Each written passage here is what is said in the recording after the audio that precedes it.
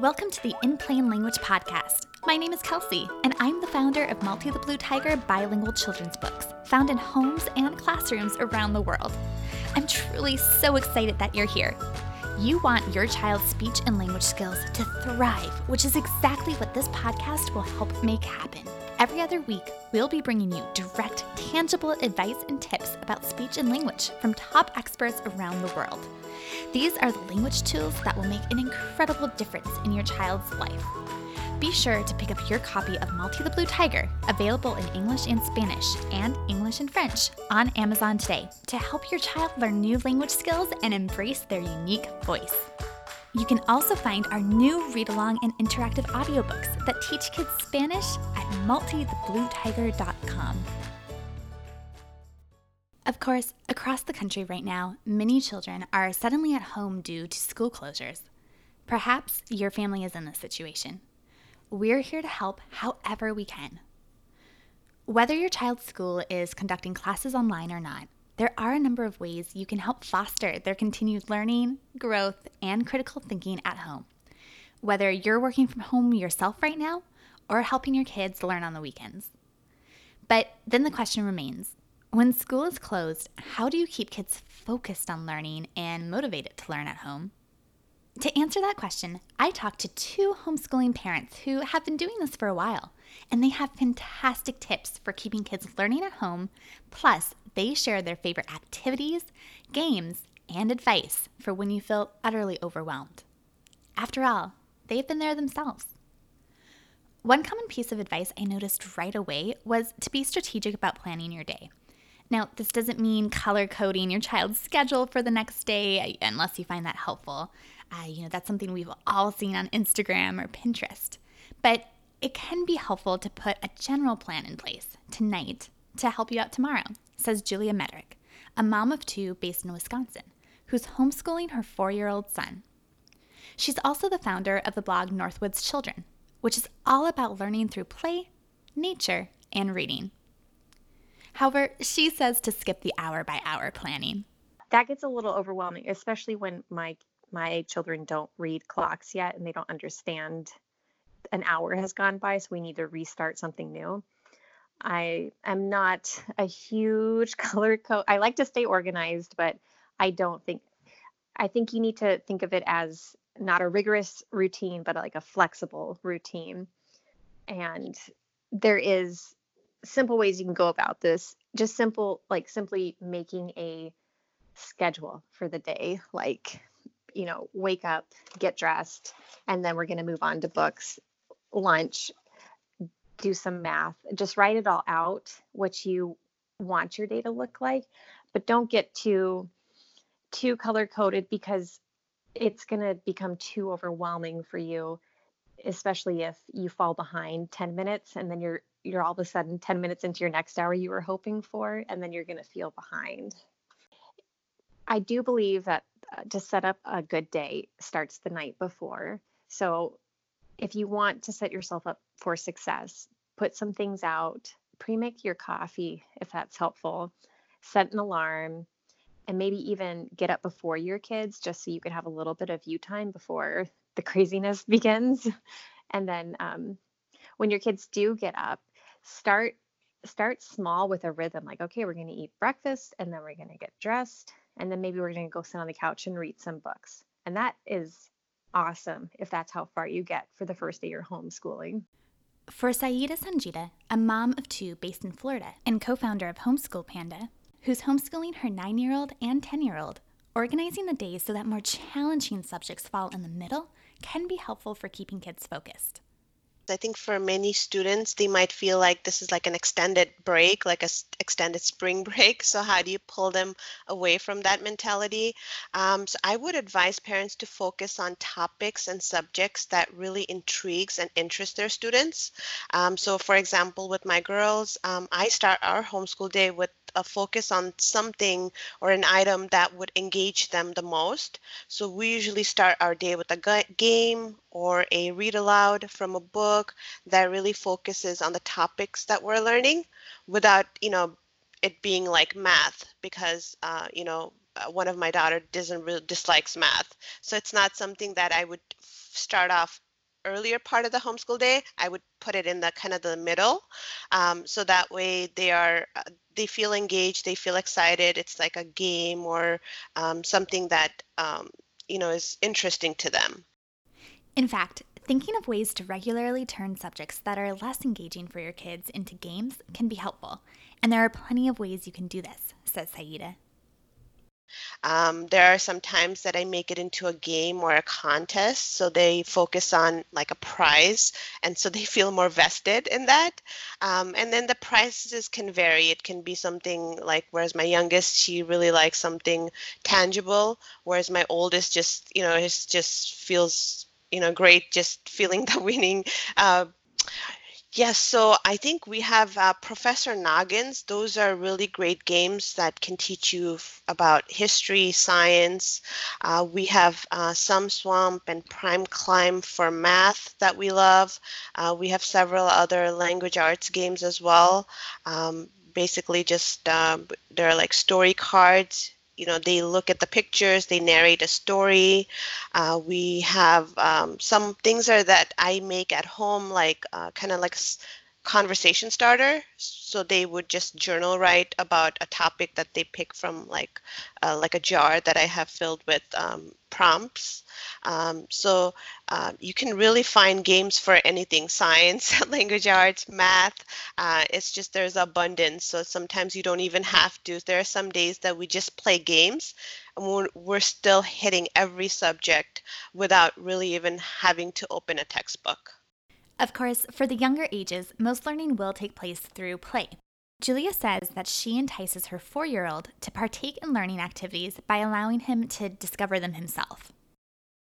I have found the best way to get my 4-year-old to be engaged is to set up an area for him and then kind of let him stumble upon it and see it for himself. Like, hey, that looks fun over there. And then I won't give him any like guidelines like this, these are the rules, what we're going to be doing today. It's like he's just finding this little fun area. He finds the sandbox maybe and starts putting up the little flashcards, and he'll start just tracing the letters himself. So if we're going to be learning a new letter of the month, we'll get out some finger paint maybe, or we will get magnets out or have a little sandbox and draw on the sand the letter. I'm not focused on having my 4-year-old grip a pencil the perfect way and start writing his name yet. If you want to instantly engage your preschooler, Julia recommends setting up a sensory bin where your child can play with items that stimulate their senses, like sight and touch. Educators love sensory play because it helps children build a wide range of cognitive skills, including observation, sorting, categorizing, and fine motor skills.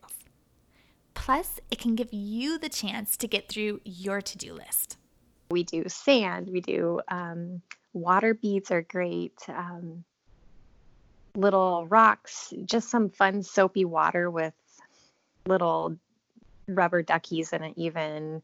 And that is a good activity too for my 1.5-year-old as well. He can start playing with those sensory items because he's not really putting things in his mouth anymore, so he can join in on the fun. It's a little more messy, but it's definitely worth it.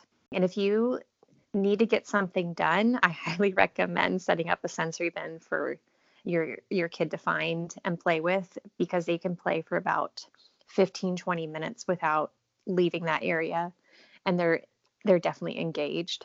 It can, of course, also be challenging to motivate older kids to latch onto subjects they're not interested in. But for this, Saida has a few different tried and true strategies. Kids and complaining. Does that happen?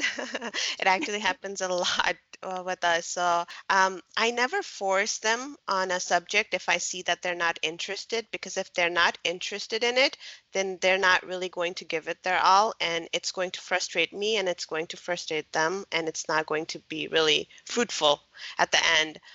So what I do is I usually put aside and start with a different subject that they would have more of an interest in.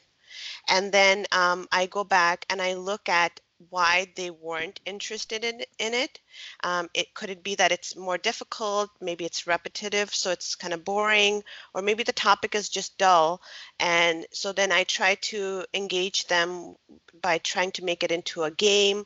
I sometimes set aside a timer and saying, okay, let's do this for like, 15 minutes, or, that as soon as the timer is done, then you get to stop, but give it your all while you're doing this activity.